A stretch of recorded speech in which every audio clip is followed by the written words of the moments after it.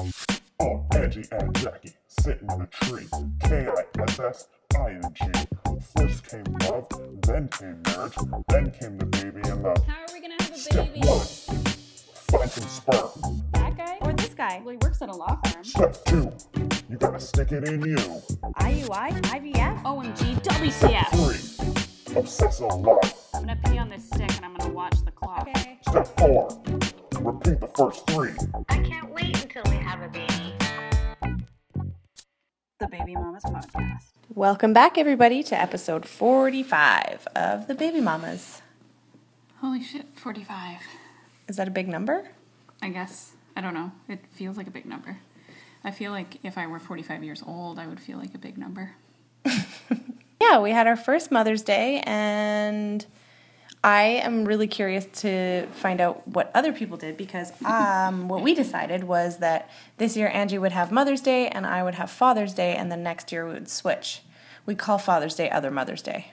But we switched because it would suck for one person to never get like a Mother's Day card or like, just have it during that time of year because it is unique. It's different. Yeah. Yeah, it's a different thing. So, and it's kind of perfect because this year Angie has, Angie birthed the baby and she gets to have Mother's Day in that year, and hopefully, fingers crossed, I will have done the same next year and then I'll get Mother's Day. Mm-hmm. So I felt very pampered. You did a good job. Oh, thanks. I wish I had done more. I felt like I hadn't done enough. Well, I got up. Jackie made me French toast with bacon. No, me and Sterling. Oh, Sterling helped with a measuring cup and a straw. Yeah, she was very useful.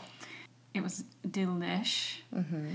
And then I was allowed to just hang out and do whatever I wanted, so I chose to work on my photography. Mm-hmm. And you didn't have to do any meal prep or dishes all day long. No, I didn't. That was awesome.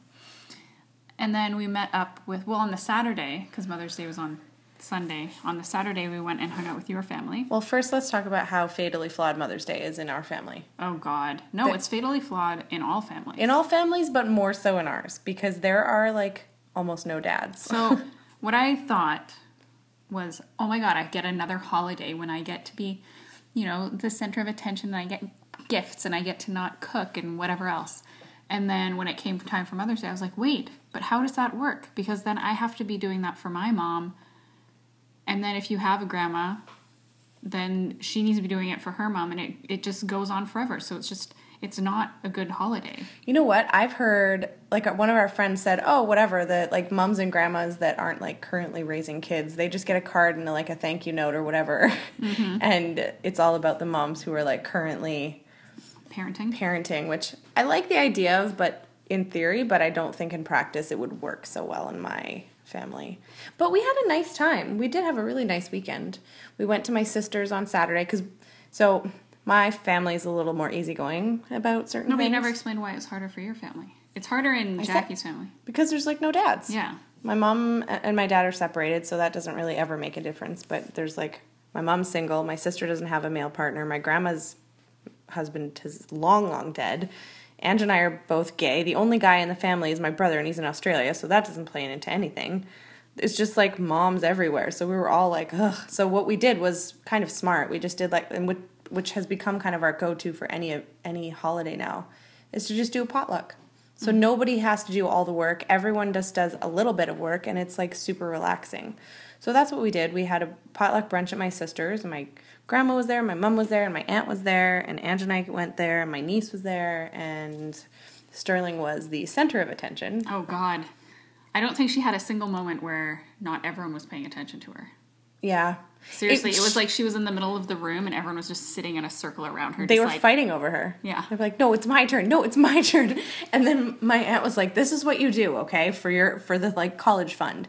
You sell tickets for specific times, and then these people won't be fighting over her, and you'll make money for her school. It's that's really funny. Your grandma and your sister were actually going at it, genuinely. Yeah. She's like, Grandma, you get to see. You saw her a month ago.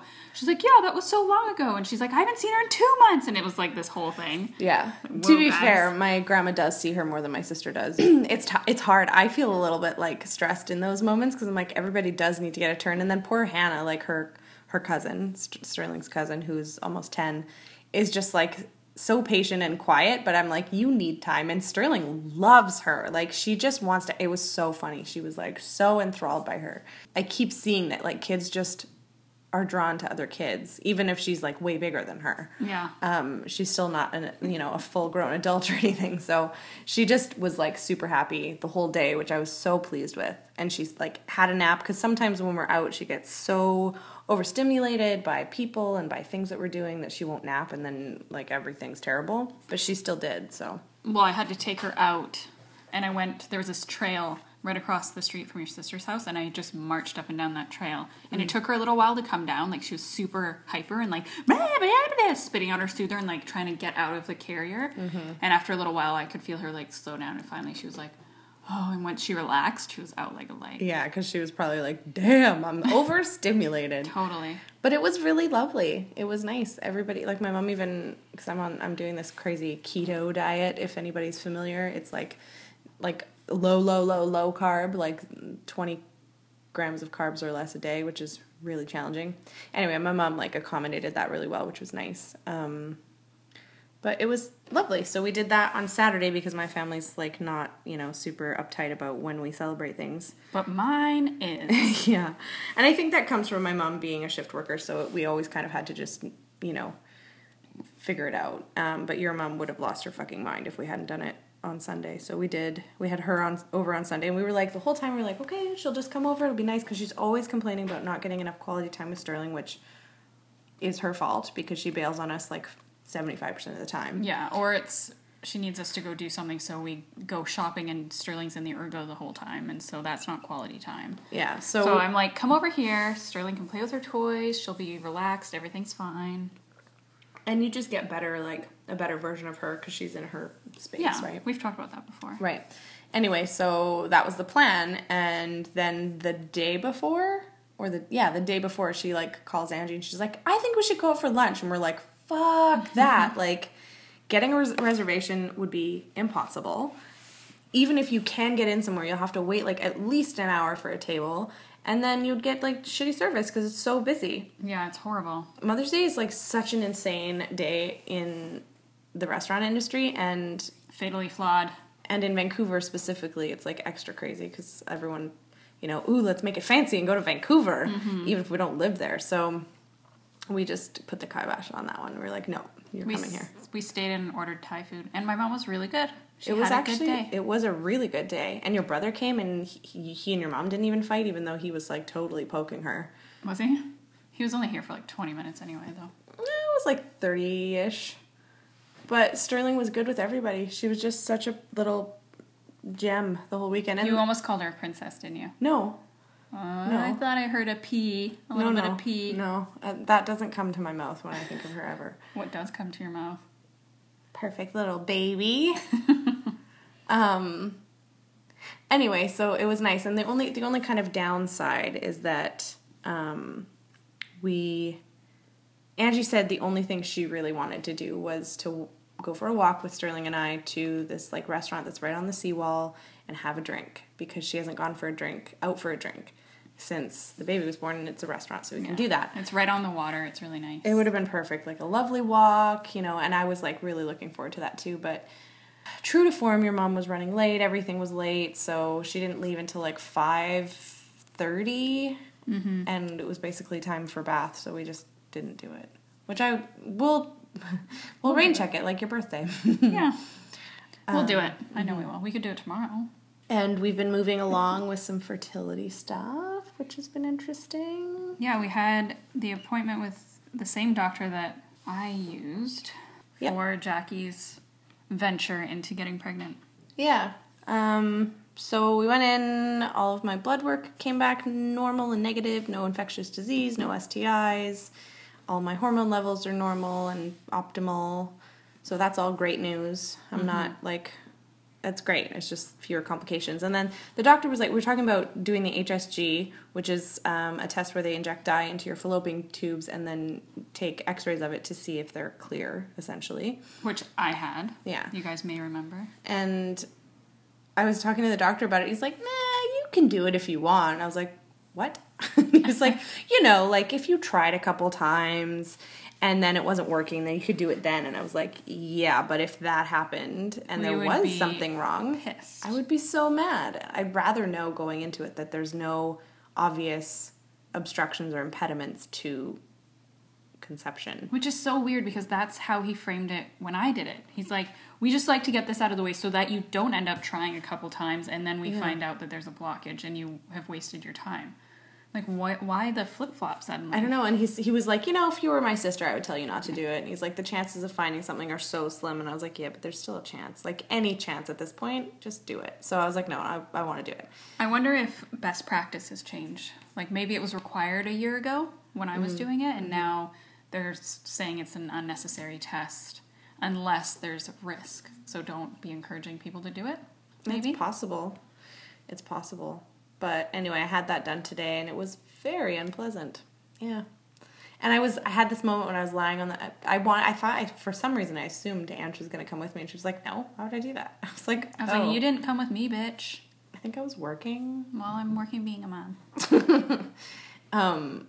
Anyway, so I was laying on this thing, like, it looks like a bed, but it's like a counter. There's no stirrups, which I'm so used to, like anything that You're so used to. We have some on our couch, No, in but- our car, Shut up. just in case Jackie needs to whip it open anytime. You know when you go for your pap every year, Pull you out have a bag stirrups. of chips. You like scooch to the bottom of the table and you put your feet in the stirrups and you let them fall open and you try and relax. And you try and not obviously queef in the doctor's face. I don't think that would have happened. Anyway, so this place, there was no stirrups, so you had to like, my butt was like as far down the table as I could, but then I had to like prop my legs next to my butt basically. And it was so hard that I could not relax. I couldn't let my legs kind of relax like you normally would. And the doctor the radiologist just started putting in the speculum, and I've never had that hurt so much. It was like instant. I actually was like, ow, ow, ow. He was like, oh, sorry, just a little bit of pressure. I wanted to be like, dude, are you fucking new at this? Like, How old is he? he had gray hair. Like, he wasn't young. I think that's the same guy that did it for me. He was super nice, but I was just like, man, like, warm a lady up. That was really uncomfortable. At least twiddle me a bit. Not that, but like, it's just not set up well for being probed or being like opened up. Ugh. Anyway, it was really, my vagina is like crawling inside itself just thinking about it right now. I mean, they tell you like it's gonna be uncomfortable and they have to keep the speculum in and they like rinse your cervix a bunch, which is also very weird and uncomfortable feeling. But that, like, it was something about the way he put in the speculum. It hurt when he was putting it in and it hurt the whole time it was in, which isn't the case when I get my pap. My doctor is an OBGYN though, so she knows what the fuck she's doing. Also, I feel like a woman's just gonna be a little bit nicer about it because she has those parts. Anyway, so they rinse the cervix a bunch and then they put in this clear dye, and after it was like already starting to like really cramp, he's like, you might feel a little bit of pain. I was like, I might? Yeah, I am.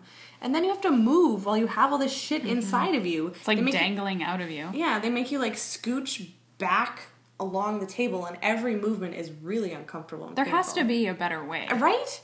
Like, that's what I'm saying. And she was like, oh, they couldn't have stirrups because you have to be laying flat. No, And I was get like, that, yeah, but I mean, you could have them at the beginning while they're putting in the speculum and rinsing your cervix and doing all that stuff, and then they could just fold them back down, and you could get on the table, and maybe they could have a thing that slides instead of you having to scoot your whole Oh yeah, the table couldn't be metal like because it's sticky an X-ray. butt. Yeah, but like you're like naked, you know, kind of against the thing, and you have to like scoot. It was really awkward. Yeah. Anyway, so, and then while they're, like, doing it, then he made me, like, I had to, like, turn my body, like, one way and then the other. I was like, fuck this. Like, and all I kept thinking was, oh my God, like, all of my, like, Angie went through so much, like, I just started thinking, this is so uncomfortable. This is really unpleasant. This is probably nothing compared to birth. And not even just birth, but, like, all the things leading up to birth, too. Like, all the insemination. I mean, the inseminations are probably better than that, I hope. Yeah. So, yeah. And then afterwards is really awkward because then they're like, here, just put this pad under you and lay here on the x-ray table while all the liquid comes out of you. Oh God. And I was thinking, like, am I supposed to make small talk? Because I really don't fucking want to talk to anybody right now. And the like, lab technician, who was really nice, she was lovely. But she was like, oh, are you going home after this? Or do you have to go back to work? I was like, I'm going home. and like did not engage in. I was like, this is not a small talk situation. My vagina is really uncomfortable and sore, and there's shit leaking out of me, and I'm on like a fucking counter Oh my god, imagine with a doing machine that. over me. Like, ew. Imagine doing that as your job every day, though. No. People would just be, you would just, I couldn't. Yeah, it was really unpleasant. And then they're like, here you go, and then they like give you one of those big blue hospital pads to like clutch between your legs when you get down from the table. And they're like, there's the bathroom, there's a pad in there for you, which is like 8 inches thick. It's like massive.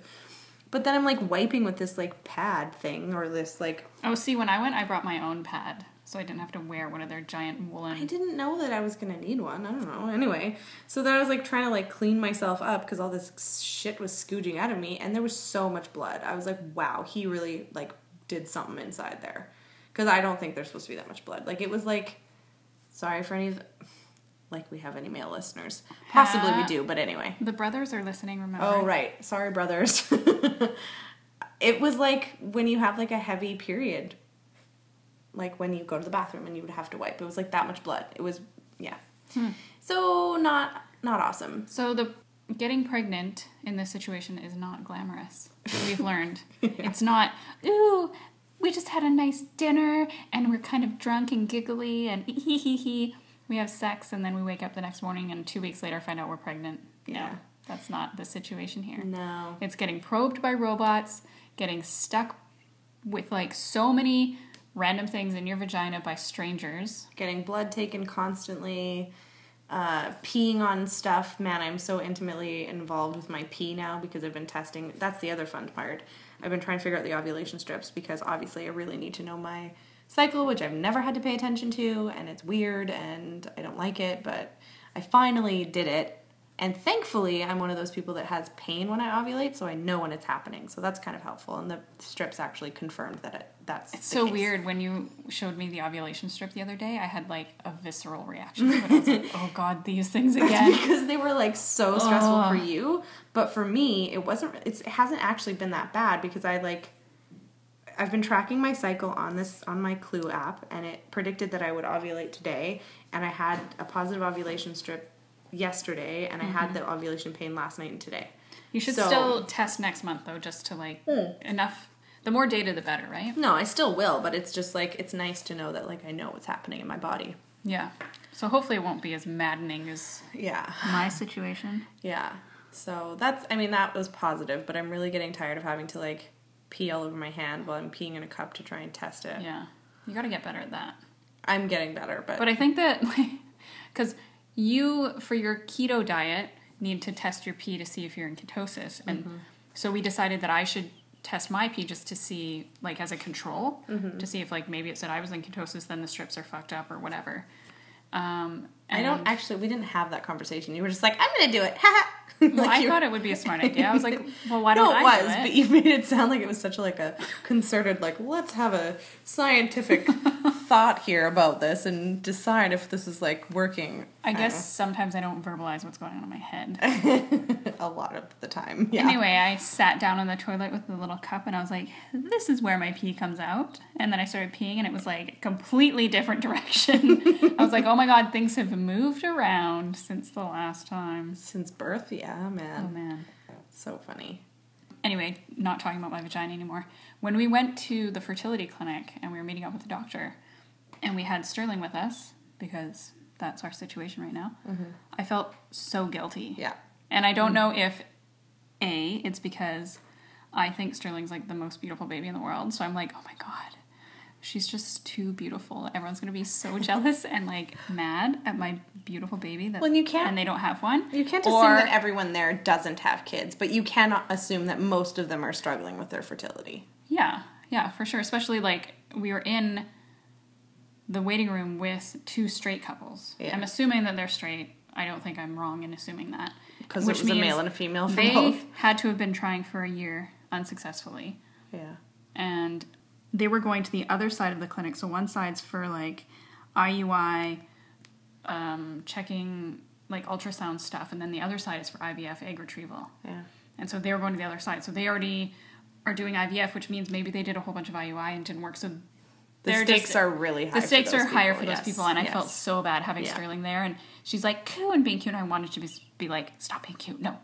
And I was like ignoring her, and I wasn't like encouraging her to like make noises or do anything. And she was fun. like making faces at this one couple, and they were totally humoring her. But I was like, "Stop it!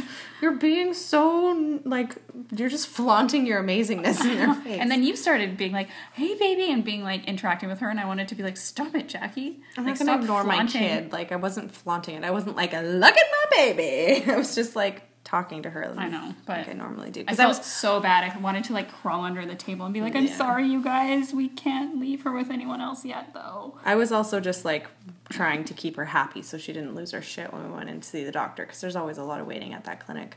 And the doctor was great. He was it was kind of what I expected, but I was glad that we went as early as we did because even now it feels like it's coming up so quickly because we thought we would be trying June or July, which is next month. Here's my take on the situation. If I was the only uterus in this family, I would not be trying to get pregnant right now. You mean if you were the only uterus that was willing to carry a baby? Yeah. Yeah. No, you wouldn't be trying to get pregnant. I don't even right now. know if I would be... Because it's so weird how you don't actually know yourself. I assumed completely, because I wanted a baby so badly, and I, for some reason, always thought that I should have 3 kids. Mm-hmm. I thought that I'd be, like, fiending to get pregnant again. Yep. And that 1 wouldn't be enough, and that eventually I would just convince you, because Jackie's only ever said she wanted 2, and that I would just, like, convince her I could get pregnant again. This was, like, my plan in the back of my mind. I've only ever wanted 2, by the way, because I'm a middle child. Any of you who are middle children, you fucking understand what I mean. So, yeah, I thought I would definitely want to have 2 pregnancies, blah, blah, blah. I do not want to get pregnant again. No way. No how. What if... I'm actually... Okay, but what if, like, legitimately, what if I can't? What if something, like, we try and it That doesn't would work? be a discussion. I don't know. That would be months from now. Yeah. I think it would have to be years from now. I would have to... First of all, Sterling would have to be able to, like, sleep through the motherfucking night. Because that's part of... That's, like, a huge reason. Like, holy shit, I can't imagine bringing It's hard. Yeah. a newborn into this and being so sleep deprived when I'm already, like, still sleep Yeah, deprived. but we're not even pregnant yet, and once you get pregnant, still 9 months down the line, everything is going to change for Sterling. I in know, 9 but months. I'm just having a fear reaction to it. But then I remember, oh yeah, okay, so I'm not going to be having to learn how to breastfeed. I'm not going to be waking up in the middle of the night with a newborn. That's going to be Jackie. So I feel more comfortable being like, okay, yeah, we can start this soon because It's also the heavy lifting is going to be you. Yeah, it's also more of a concern for you because you've already had such like horrendous back issues as a result of pregnancy. Yeah. So that's like another thing that would be really sucky about trying to get pregnant again. Well, it's not even it's not even necessarily the pregnancy. It's like the labor and the newborn. Mm-hmm. You know, all the newborn shit. Like, I don't want to go through that again. Like my fucking nipples and just not. Are you trying to scare me out of this? No, I'm not. It'll be different for you. It'll be great. Mm-hmm. It's it's wonderful. I'm not. But I've had nightmares where I've gotten pregnant again, or that I'm. And you're like, no. Yeah, where there's a possibility that I'm going to get pregnant or something, and it's in the dream. It's terrifying, which is so weird. I would find have it never. so interesting. Me because too. Your mom. Her mom has like a really cool story in this, like, aside from how fucked up she is. She was told when she was like very young. She got married when she was like 18. I think we've talked about this before. Have we? I don't know, whatever. You can listen to it again. When she was 18, she married like a much older guy. He was like 40. He was 14. 14. He was 14. He was 40 years old, and they were told that she was infertile. So she thought she could never have any kids. Because of patriarchy. Yeah, because they couldn't possibly imagine that maybe it was him. Well, the they just 40-year-old guy. he already had a daughter, so they assumed he was fine. It's like things can change. Yeah. Anyway, also it's like a long time ago. That's like over 40 years ago now, so it's not like the technology was the same. Anyway, so she was like desperate to have kids, so when she finally was not with that man anymore. Right, so they were told they couldn't have kids, so they adopted a son, a boy named Christopher, and this part is not cool. This part is very, He very was sad. like 4 days old. My mom named him Christopher Mark. And she was obviously incredibly happy to have him, and then things didn't go well with her husband, and they ended up splitting up, and he basically kidnapped her son and Yeah. left the country, and she never saw him again. It's so sad. It's really, really fucking sad. And she had nothing. She had no resources. There's nothing she could do to find him, and she wouldn't have had any rights anyway at that point because of the way the world was then. And I think he was 3. So she had raised this boy from 4 days old to 3 years old, and then he was just out of her life completely. And my mom has such trauma about this. Oh man, how could you not? It's such a horrible thing that happened to her. She has this repetitive thing that happens when she's out of it, or she's drinking, or even just like dreams. She has a lot of dreams where there's missing children, or she's losing babies. Well, like when she was in her accident, after her accident, she had a lot of she was obviously out of it a lot. Called ICU psychosis or something like that. Yeah, and she was always looking for Angie. Yeah.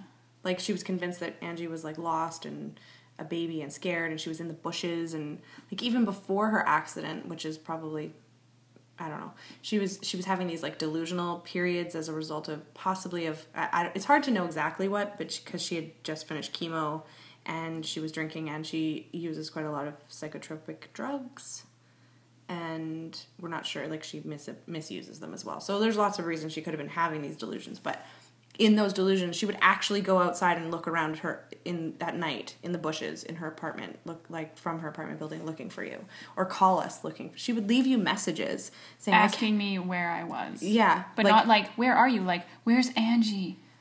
Where is she? She was just here, and I lost her. I can't find her. It's so sad. It's really sad. Just completely leftover trauma from losing her son, basically. And it's not like, I can't imagine knowing your mom's like the story of your mom's family and stuff, that anybody was supporting her after that. Like she would have been totally on her own, right? Mm-hmm. Anyway, so then fast forward several years, she meets your brother's dad, Jim, and she tells him like, I can't get pregnant. He's probably happier than a pig in shit about that.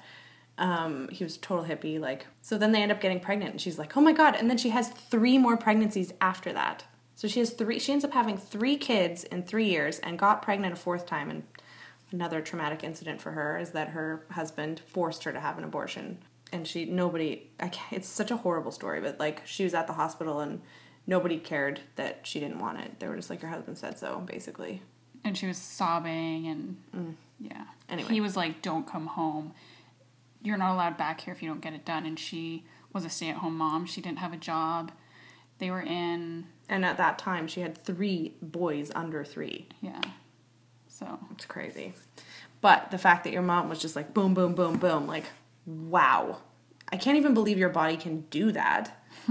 Because, she was getting pregnant, like, the first time was, like, less than 6 months apart. Like, after, because your second brother was born, and your first brother wasn't even a year old yet. Yeah. Like, that's crazy. I can't even imagine. And we're like, ooh, one time. Oh. Yeah. I mean, we don't have the same kind of history of trauma, obviously.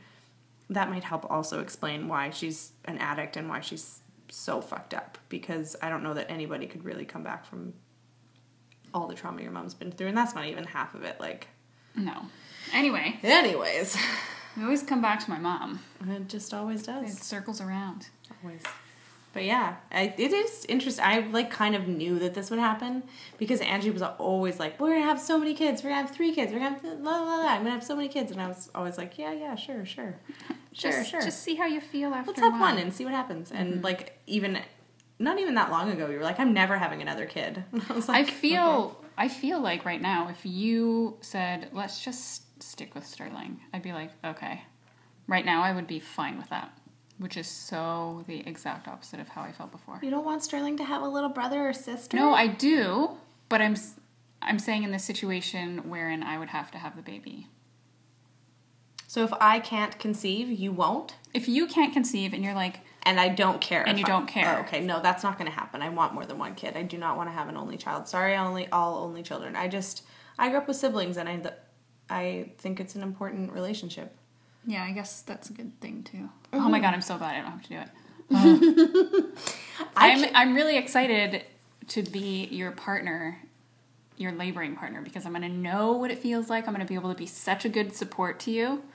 Because I was the worst? No, I'm Because I I'm didn't excited know? to be able to be like, yes, I know that feeling, I know where you are, and like, oh man. The crazy thing is, my friend just had a baby 14 days ago, and I went to visit her, and she was talking about her labor. We had the same midwives, and she was telling me that she was like resisting pushing for a long time because she was tired or whatever, and the midwives had to be like, it's time to start pushing. It's not that she was resisting it. She wasn't actually, like, the way I interpreted that is that because she was in early labor for 48 hours.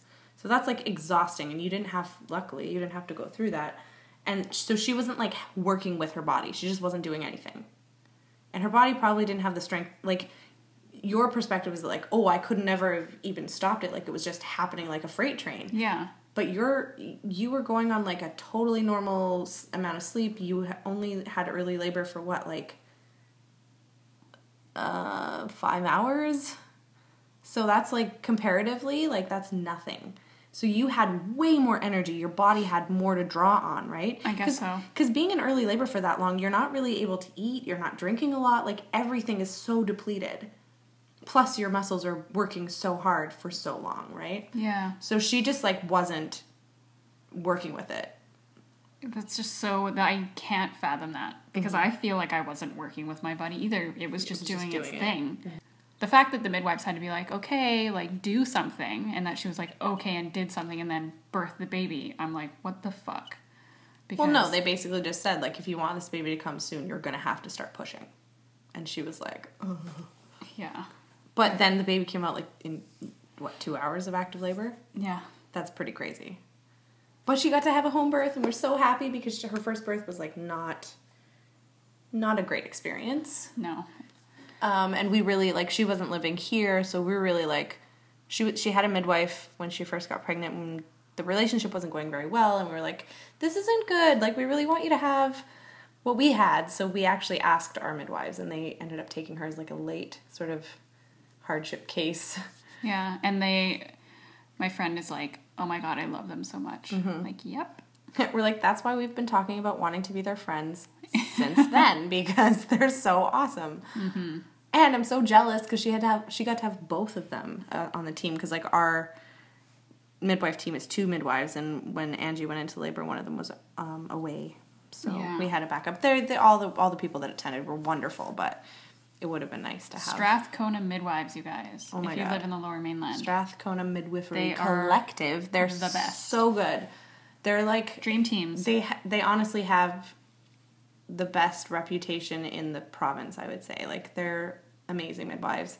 And I really love their clinic because it's so community oriented. They have, like, a whole donation section so everyone can bring in their old baby clothes and stuff for like people who need it. They have classes, they have education, they have, like, drop-ins, postpartum drop-in once a week where they feed you. Like, it's so supportive and so wonderful, and the people there are just amazing.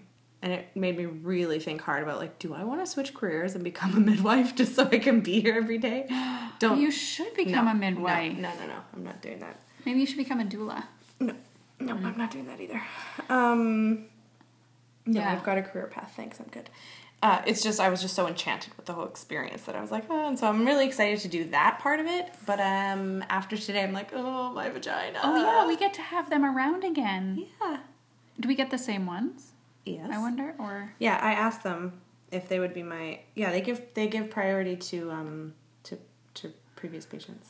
Ooh. Because I asked, because I wasn't sure if we would be here or in Port Moody, where our new condo is being built when I have the baby. So I'd asked, like, will you still be my midwives if I'm not in Vancouver? And they were like, yes, we will.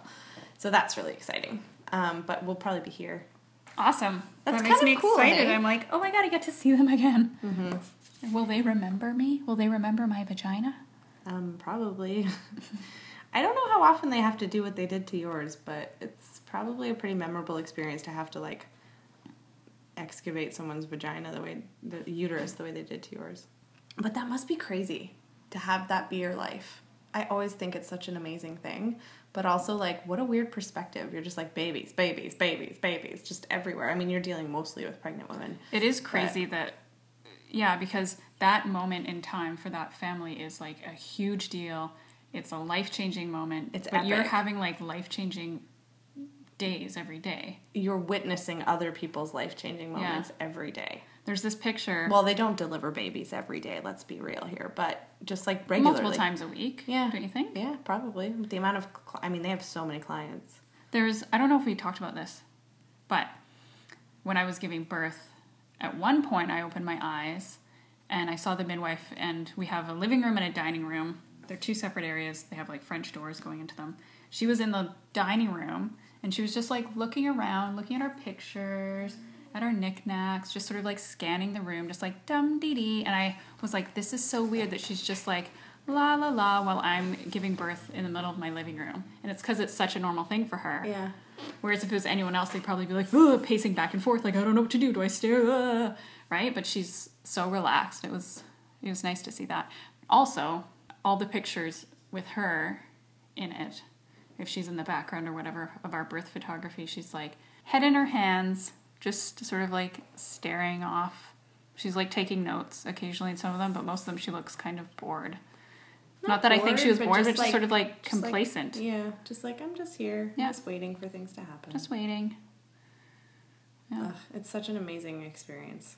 I'm really excited for that, and I'm feeling like, I don't know, I feel like I'm probably gonna, because I was kind of like, not disappointed, but I was really wanting to have like a kind of a drawn out experience of labor, because it is sort of like a ritualistic thing, and yours was so fast, and I felt so unprepared for it that it just happened so quick that I'm expecting mine to go longer than that. I don't think I'm going to have a 9-hour birth. You don't know. I don't know, but chances are not. And every woman in my family was in labor for like 30 plus hours for their first. Okay, but your family... No. In labor for 30 plus hours. That is not something that's debatable.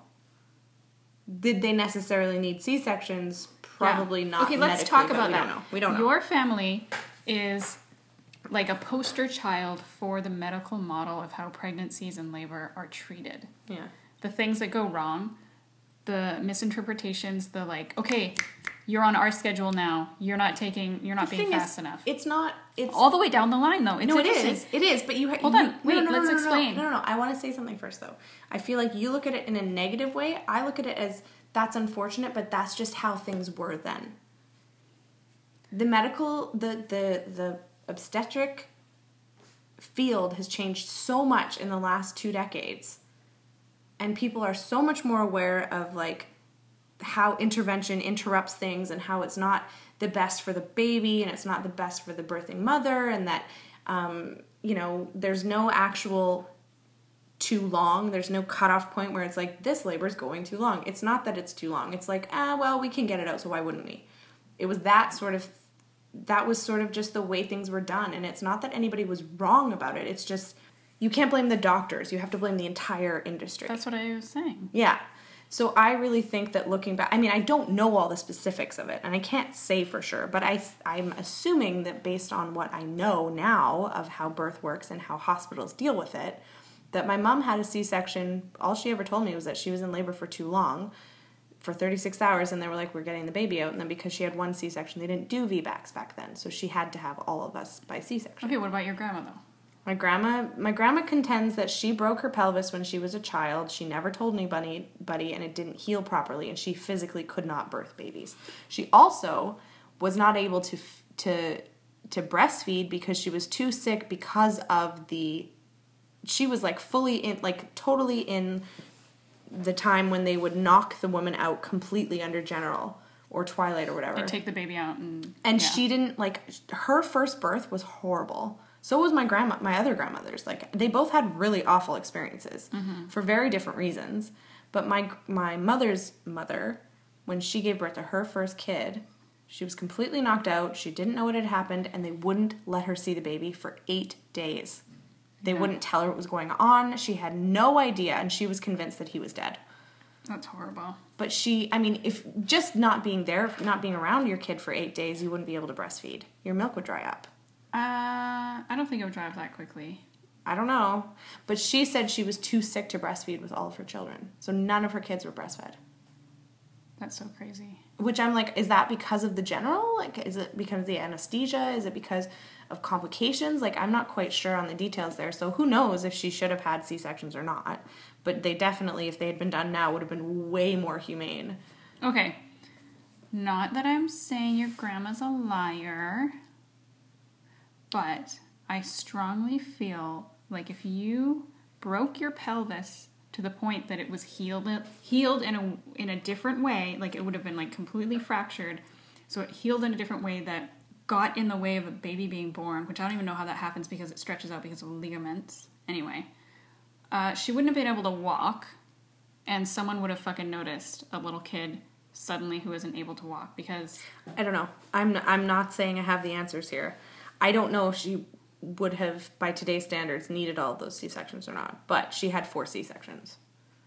And so your grandma had 4 C-sections. My mom had 3 and my sister had 2 out of 3. Yeah. So the thing with my niece, and I'm probably going to forget stuff and get some of this wrong, and my sister listens, so she'll correct me on this. I'll probably have to, have some retractions next time. But she was in labor for a really long time, and I think that was the same reason. I think it was time. I think there might have been some other complication, but I don't remember. I was a teenager at the time. I really don't have all this information in my head. So who knows if she needed that, like, really actually or not.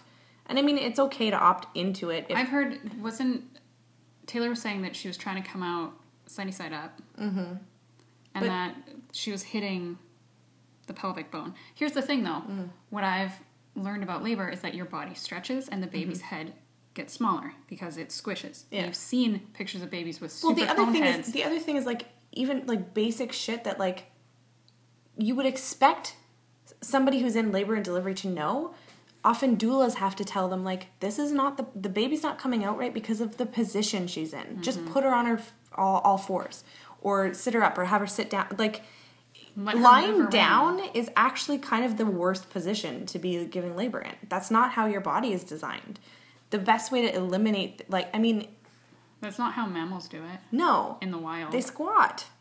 Because that's how stand up. Or they stand up because that's how your muscles work the best, and it actually opens your birth canal better that way. So who knows? Maybe my niece would have come out better if she had been put in a different position. I don't know. Like I said, I don't know if that happened or not. I was basically in shock the whole time my sister was in labor because I was like 13 or 14 and was just like, what the fuck? Mm-hmm. And then they did do VBACs, thankfully, that wasn't that long ago. My niece is 19 now. So my nephew was born vaginally. I don't really remember the details of his birth. I don't think it was quite that long. And then my youngest niece I think she was just like in labor she was in early labor for a really, really, really long time. And they were finally just like, yeah, let's do it. That's my recollection of it. Because they basically decided that her body wasn't going to do it.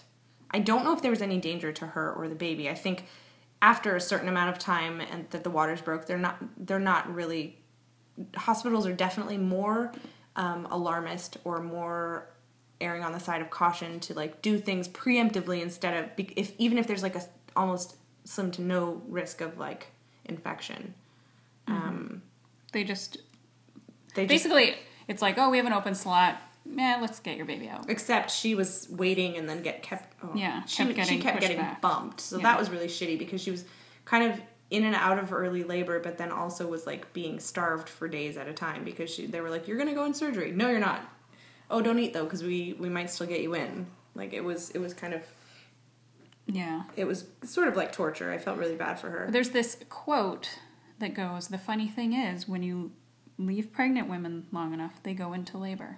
Yeah. There's no such thing as a pregnant woman who doesn't go into labor and just keeps the baby inside of her for the rest of her life until it dies. Like, no. And that's the thing. But that's the thing we know now is that the minute you're in a hospital, interventions will just happen. Mm-hmm. The minute they start intervening, they're going to intervene more. It's like a domino effect, right? Oh, okay, well, we really want to, we want to help you with the pain, so we're going to give you an epidural. Oh, well, the epidural is really slowing down your contractions, so we're going to give you Pitocin. And then, oh, well, the Pitocin, oh, well, it's making things really intense, and that's putting, like, extra pressure on the baby, and, oh, it's kind of stressing the baby's heart rate out, and, ooh, we're not sure about this. You know what? It's not safe anymore. You have to have a C-section. When it's like, well, if you just fucking left it alone... Sometimes early labor lasts for 2 days, That's not weird. Yeah. I think that's the problem, is just like the general conception of how birth, quote unquote, should go.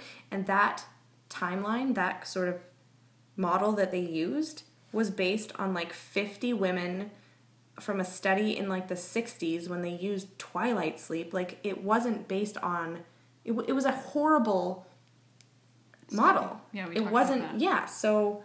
I know, but I feel like it bears repeating, Like yeah. It's like, this is medicine. It is supposed to be based in scientific knowledge. I strongly believe, and maybe your family is going to completely disagree with me, but I think that if your family, all these women, were left to give birth naturally, that it probably would have, like, barring complications that arise for any woman, but I bet they would have gone into labor and they... done it normally, but these interventions and this like mindset. Well, the thing is, what happened to them is actually really normal. Right? Oh yeah, it happens. It's really all the normal. time. It's just not necessary. That's the problem. It's just this whole ideal of medicalizing birth, which is not really a medical procedure. It's just a thing the your whole body like does. you're taking too long thing is like, it drives me crazy. It's so ridiculous. Like, I'm just sorry. let it be. My body and my baby are figuring this out, and it's up to them. They know what the fuck they're doing. Yeah. Yes, complications happen, but not in the percent. The vast majority of births are regularly normal. They go, you just leave them alone, they do their thing, and it happens. Mm-hmm. And nobody dies. And your body will make room for your baby. Yeah. Unless you have this condition, which is extremely rare, wherein your pelvis does not open up for the baby. And it happens in like 1% of women. So this like, we're treating all women like they can't birth their babies is ridiculous. You hear about these women who are tiny who have 15-pound babies. Yeah. Like, it's possible. The baby's meant to be squishy and soft, and your pelvis gets fucking huge. Mm-hmm. And yeah, you're gonna tear, but yeah, there's no such thing as like, oh, you're not gonna be able to do this. Yeah. Oh my god, it's so funny. My mom is so obsessed with the fact that if I had gotten pregnant in like the 1600s or 1800s or whenever, that I would have died. I mean, you had a postpartum hemorrhage. But she's like, I don't know why, she's like clung to this fact, like, you're so lucky that you're born in this era, blah, blah, blah. Mm-hmm. Oh, you would have died. Oh, that's so dangerous what you did. What if the midwives hadn't noticed it? What if they hadn't noticed a liter of blood coming out of you? Everyone acts like we like just like got away with like barely with your life, and it was like, no, everyone was fully fucking prepared and on top of their shit, and that's why everything was fine. It never felt dangerous. It never felt scary because it wasn't. It was just a thing that happens sometimes when you have a really quick birth. You often hemorrhage, and then they give you oxytocin, and they do everything they need to do to stop the bleeding, and then they stitch you up, and you recover. Mm-hmm.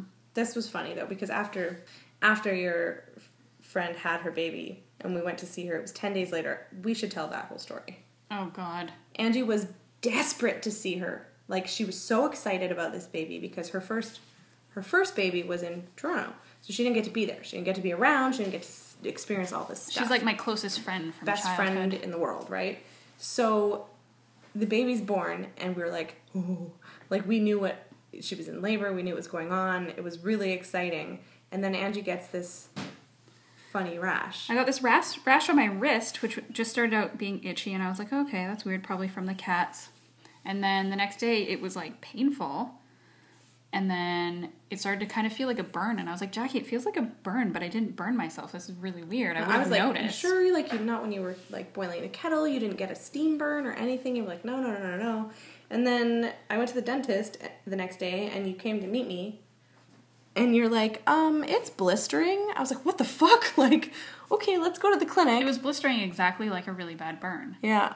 So we went to the clinic, and they were like, ooh, that might be shingles. We're like, what? Mm-hmm. That's a thing? So then they're like, yeah, if you're, immune compromised, like you're lacking sleep and you're stressed out, your body's stressed, blah, blah. I was like, well, that's me. New mom.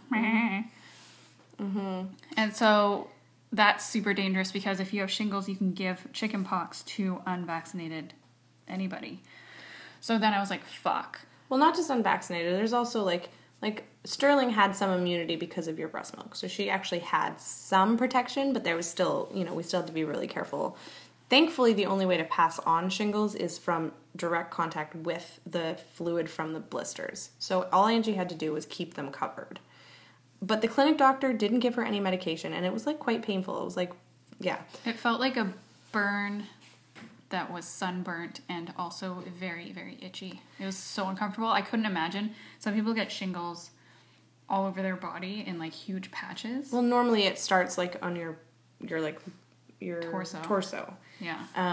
That would be fucking agonizing. But the doctor was like, okay, I'll just take a sample of the fluid and we'll send it to the lab and figure out if it's shingles or not and like put a Band-Aid on it. I was like, don't cough on anybody. And we're like, what? So then we started like looking into it and like, wait, what about the baby? Can she still breastfeed? Like, what do we have to do? So then I called our GP and she was like, wait, they didn't give you any medication? We're like, no. She was like, okay. Well, that's weird. And they kept asking, like, they really didn't give you anything? We're like, no. Still no. So they got us in the next day and they were like, we're just going to treat it as though it's shingles because there's a small window to get treated in. So we'll give you the antivirals. If it is shingles, that's good. If it's not going to hurt you. So that's what we did. And they told us, like, just make sure you don't have any contact with the baby. And I was like, okay. Or not cool. Yeah. No contact with my blister fluid for the baby. And then I was like, do I need to get a shingles vaccine? Which, no, apparently nobody under 50 is really, there's no indications that we need it. Good to know. But then after all of that, so then we were like quarantined from seeing the baby and from helping out or doing anything, which was really sucky. And then it turned out not to be shingles. That's what the test came back as. The doctor said, unless they didn't get like a good sample of the fluid, she's like, I guess it's something environmental. I'm like, what the fuck could I have been in contact with in this apartment that I haven't been in contact with for years? Yeah, we don't have anything new. It's not like we bought some new sink cleaner. Like, the only thing I could think of that was different was this yarn soak you would use, which is like the gentlest stuff. It's like natural, like... But the thing is, with that, I was putting my entire hand in it, so why would it only affect my wrist? Yeah, so we don't really know what happened, but Ange has a really gnarly looking, like, scabby patch on her wrist now. But we finally got to meet the baby, and he's beautiful, and it was wonderful. But it was really hard, like, probably the hardest thing for Ange ever, other than birth. It was the hardest thing ever. Other than birth, and your mom almost dying, your mom having cancer twice. Yeah. Blah, blah, blah. So that was sucky. But he's so cute, though. But he's so sweet. Aw. And Angie did photos of him, and they're so beautiful. Oh. And she wasn't as romantic about her home birth as we are. No, we thought for sure she would be like, oh my god, it was amazing. Because she lives in her like, mom and her mom's partner's house. They don't live in the city, but it's like a very, like, family-oriented house. Like, the whole family always ends up staying there at some point. She lives there. Family, like, close family friends have lived there. It's kind of just been this, like, very, like, community-oriented house, and I thought she would really be attached to that, but she wasn't. No. She was just like, whatever, it was nice to be home, but, whatever. But her mom was really quite happy about it because, her mom was, like, a kind of a hippie, and when she had her babies, it wasn't really there weren't really midwives available, so, unless you went to, like, a commune somewhere. Yeah. So, I think she probably... will look back and feel good about her birth. It was definitely a much better experience for her than her first birth. Yeah. But yeah, like, I've said this before, but, like, really consider the options when you're going to have a baby. You don't have to go to the hospital. You don't have to have an OB. You can have a different kind of care, and it really is woman-centered care that's very supportive and very knowledgeable and really, really helps with the whole experience to be it's not like, ooh, this is fun, but it's, like, really, like, a nurturing experience instead of it being, like, a very medical and, like, alienating experience. And if you don't like your midwives, change them. Yeah. And same with your OB. I don't know what it's like everywhere, but especially here in BC, I feel like people believe that they don't have any choices because, we don't kind of get taught that. Mm-hmm. But you can always ask for something different. If it's not going well, like, ask for a recommendation for someone else. The doctor's feelings might be hurt, or they won't give a shit, you know? So do what you need, man. Figure out what your options are and do what seems to be best for you, and don't make decisions out of fear. We tried something new tonight. We gave Sterling goat's milk. Oh my God. This is our attempt to try and like... change her sleeping. I finally realized that I wasn't okay with it and that I was just bottling up how I felt about her sleep, because I noticed each time we'd have a rough night and she would wake up 100 times and I'd have to go in there and lie with her for like 30, 40 minutes before she'd settle down again, and then I'd come out here for maybe an hour if I was lucky and then need to go back in there and not actually get any sort of evening. I was getting more and more frustrated and less patient with her. Not that I was like doing anything, but just like internally I could feel that I was like having less patience for it. So then I was like, Jackie, I'm actually not okay with this. I want to change something. Yeah, it was a bit frustrating at first because I was like, oh my God, because it really, for me, felt like every time you talked to anyone else about their kid and what they did, then you'd be like, oh, we're doing it wrong. We need to do everything different. And then we'd really talk about it and you'd be like, but I don't actually want to do anything. I don't think that would work or whatever. So, especially because a lot of the time, you know, we'd get advice from people that was like, stop co-sleeping. We're like, that's not the problem and that's not helpful. But when I was hearing Ange say this, I was just like, this is just another example of like, just like last time when you talked to so-and-so and they said they did X and you're like, oh, why didn't we try that? Why don't we try things? And it's because every time we would talk about what the options were, we did try things for one. We had, and you kind of, when you get frustrated, when you're having a hard time, you completely forget all of the, you just focus on the negative, which I think most people do, and that's fine, but it gets frustrating sometimes, because I'm like, no, that's not true. You're not giving us any credit here. We, like, did all this research, and we tried doing the No Cry Sleep Solution stuff, and, like, couldn't get past the first step, so we kind of abandoned it. We took what we wanted from it, or what was helpful from it, which was all about the bedtime routine. So we talked about that, and you were finally just like, because I don't know, I just don't, I need to, like, have a reason to do something. For me, I really need to know why we're doing it. And then I finally realized, like, the why is that my wife wants to and needs to feel like we're doing something proactive. Even though I wanted to make really sure that you were aware that, like, we could try all these things people have suggested and nothing could change.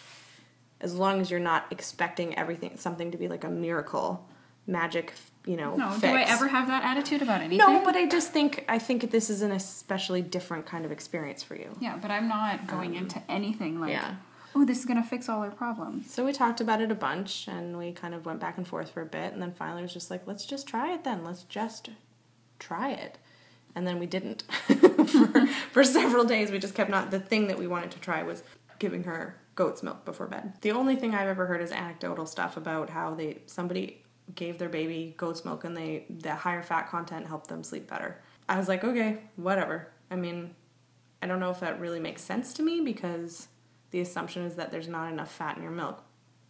We're assuming that there is because she's still growing normally and there hasn't been any issues there. But at that point, after like how many frustrating nights and you being like, fuck this, and me not being able to, because she does, like, when she's really having a hard time, she doesn't want me to help.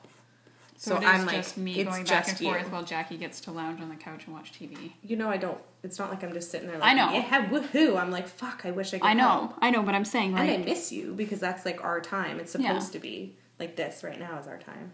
So I was finally just like, okay, this isn't... It's not about evidence-based things or anything anymore. It's about my wife's fucking sanity. So let's just try it and see what happens. Because I kept hoping or believing that eventually it would improve. And I think that's still the case. I think also you can't expect every kid to sleep the same. The hard thing is that we look at genetics and you and your father are both horrible sleepers. So it could just be that this is how she sleeps because she's yours. You know, she's genetically yours. So, but it can't. Again, I'll feel at better this point, knowing. Yeah, we tried goat's milk. Yeah, we tried hanging her upside down by her pinky toe or whatever the hell people want us to do. I'm not going to try that. But she, the interesting part is that because we never used bottles. We did at the beginning. We gave her a bottle we gave her a bottle one time and she took it. And when I was like, good, she knows how to do it. And then we went to Australia. We went to Australia and I just never felt the need and we never needed a reason for me to pump. It's not that you never felt the need. You were really upset by giving her the bottle and you were like, I don't want to do it. You just felt like it was too stressful. It was too much to try and Because really, Again, hormones. Yeah. Hormones make you crazy. She took the bottle and I sobbed. Yeah. I don't know why. It was like something was being taken from me. I was being replaced. I was giving her like a wire monkey mother. Oh my God. You totally had like a Skinner moment. I did. I was just like, ugh, and I stood in the doorway like, because what they say is the breastfeeding mom needs to leave so that whoever else can give them the bottle, because if you're there, they're going to be like, no, I want the boob. Yeah. So I had to leave the room, and then I was like peeking around the corner, watching her guzzle down this bottle, like. So essentially, after that, we never really did it again. And you stopped being able to pump. It never worked for you after that. So there was no real way to use a bottle. So we were like, okay, so we got this goat's milk, and we had these like bottles that are like these Medela bottles that the nipple is just like breastfeeding and blah, blah, blah. And we gave it to her, and she just chewed on it. We're like, she's not getting anything out of this. And she doesn't latch like a newborn. Because what you need for the specific nipple is you need to have that like really deep, that like deep open sucking mouth. And she doesn't eat like that now. So we're like, this isn't working. I don't know how to do this. So she wouldn't really take that bottle the first time. We're like, okay. So then I went out and bought bottles today, and I'm standing in like the store looking at the wall of bottles and was like, what the fuck am I supposed to pick? Because like a lot of them are like, oh, natural, just like the breast. And I was like, well, that's not good. Like that's not what we need right now. Is it? Will that be more challenging? And then I was I FaceTimed with Ange, and I was just like, I don't know, like showing her everything. And I was like, should we just get like these basic, regular, like old school bottles? And she was like, yeah. I was like, cool, because they're not like $35. They were like $6.99 for 3 bottles. And we just tried it tonight, and she chewed on it a bit, and then she actually drank from it like a normal thing. And we gave it to her. She had a little bit of goat's milk in the evening when we were giving her some food, and then she had some more with like story time before bed. And I don't know if that's necessarily made a difference, because she still woke up. I mean, then she breastfed, but not like a full feed. But we think that's because she was extra tired. She didn't. Our kid will not eat when she's tired. She's just like, no, fuck off. And then she woke up, what, like 45 minutes later? An hour? Yeah. And you fed her? Hour. And I fed her more because... And that's pretty normal. Mm-hmm. And she's been asleep now since then. How long has it been? I don't know. We've been recording for an hour and 16 minutes, so... Or an hour and 6 minutes. Yeah, and So I'd say she's been asleep for maybe an hour and 20. That's pretty good for her. Yeah. So we'll see. If it works, cool. Mm-hmm. If not, whatever, we tried. Yeah. And goat's milk is like the safest.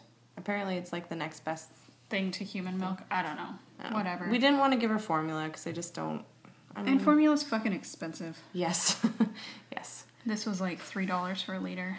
Whatever. So we're trying things, and it's kind of cool. I like had this epiphany about it today. I was like, if this works, Ange could like go away somewhere else for like even an hour to yourself. You could like go to the gym. You could go like have tea with your friend. You could tea with my friend. You could have a nap. You could like do whatever you want. I was like, oh my God, this could like really change the possibilities for us. Yeah, it'd be cool. So fingers crossed. Hopefully it works. Yeah, I think as she gets more used to the bottle, I think she'll start to drink more. Yeah. Yeah.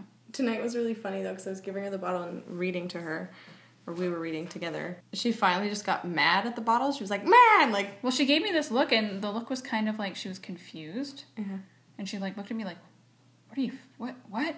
Like, I'm eating, but you're over there." Yeah, totally. Yeah. Like this, like what the fuck? And then she was like, "Ugh," and like pushed it away, and then immediately reached for me, like, "You're not tricking me." Yeah. I think she'll get used to it too, and also she'll know like it's not replacing breastfeeding. She's still going to be completely breastfed. So, but it was really funny to me that I was like, this kid has like no concept of what this is. Like, why are you putting this weird thing? She kept like biting the nipple, and then like she'd pull it out of her mouth, and it was like fingering it sort of. I was like, what is this thing? It made me laugh. It was funny, but then she just kind of got it. So was she like really actually like drinking it? Yeah. Yeah, because it looked she like kept she's going just back kind to of like... She kept going back to chewing on it, which I think she normally does with like anything you put in her mouth. She's like hardcore teething right now. I think I also from the store got her like some teething toys, and I was like, "Ooh, these are gonna be so good." One of them is like really has like I don't know how to like bristles, like rubber bristles. Yeah, kind of. And she like the minute she put it in her mouth, she was like, "Oh yeah!" She like wouldn't stop. It was awesome. So. She was just, like, in heaven today, I think. We had a really good day. Mm-hmm. We had a really nice day. Oh, talking about going back to when I was crying when she got the bottle. Another thing that made me cry was recently. She hasn't done it since. But the other day, I was trying to put her to sleep, and I normally breastfeed her, and then I rock her, hold her like a typical baby, and I rock her until she passes out, and then I put her down. Well, this night, she was like, no, and she wanted to be sitting up with her head on my shoulder. Like, she didn't want to be held like a baby.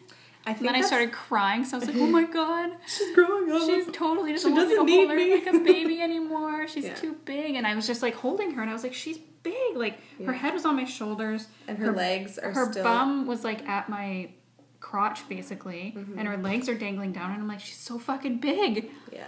Oh my god, she used to sleep. Her entire body would be like on my chest, and I would be able to just like sleep like this. And now I have to like brace myself. Yeah. Like, hold her and rock her straight up and down because she's such a big kid. Yeah. I mean, I don't know if we're gonna...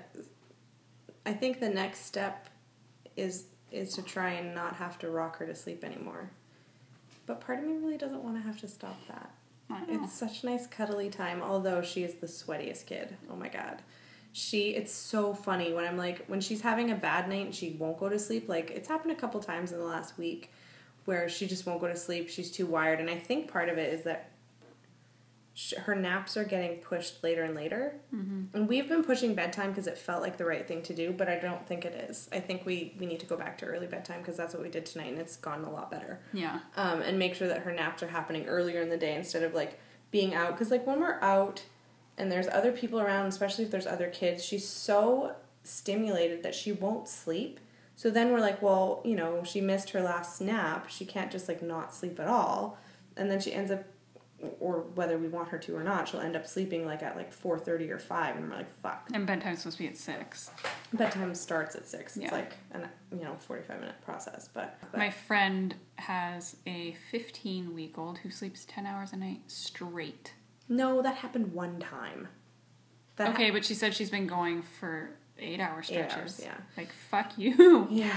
But we're convinced that her breast milk is actually Devonshire cream. Fuck, yeah. She has, like, buttermilk coming out of her boobs. Her babies are so chunky. They are just so, like, content, and they sleep well, and I'm like, can you just, like, feed Sterling and see what happens? I know. She should be our goat.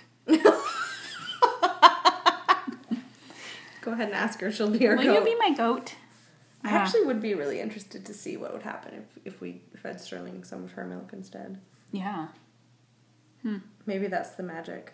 I mean, it's that, and it's also, like, genetics, you know. She's a person that likes to sleep 10 hours, so it doesn't surprise me that her kids are, like, such good sleepers. And we were over there yesterday, and her son, who's 2, was like, Mom, nap. Mom, nap. She was like, oh, yeah, right, it's nap time. Okay, it's a good thing you asked. I was like, holy shit.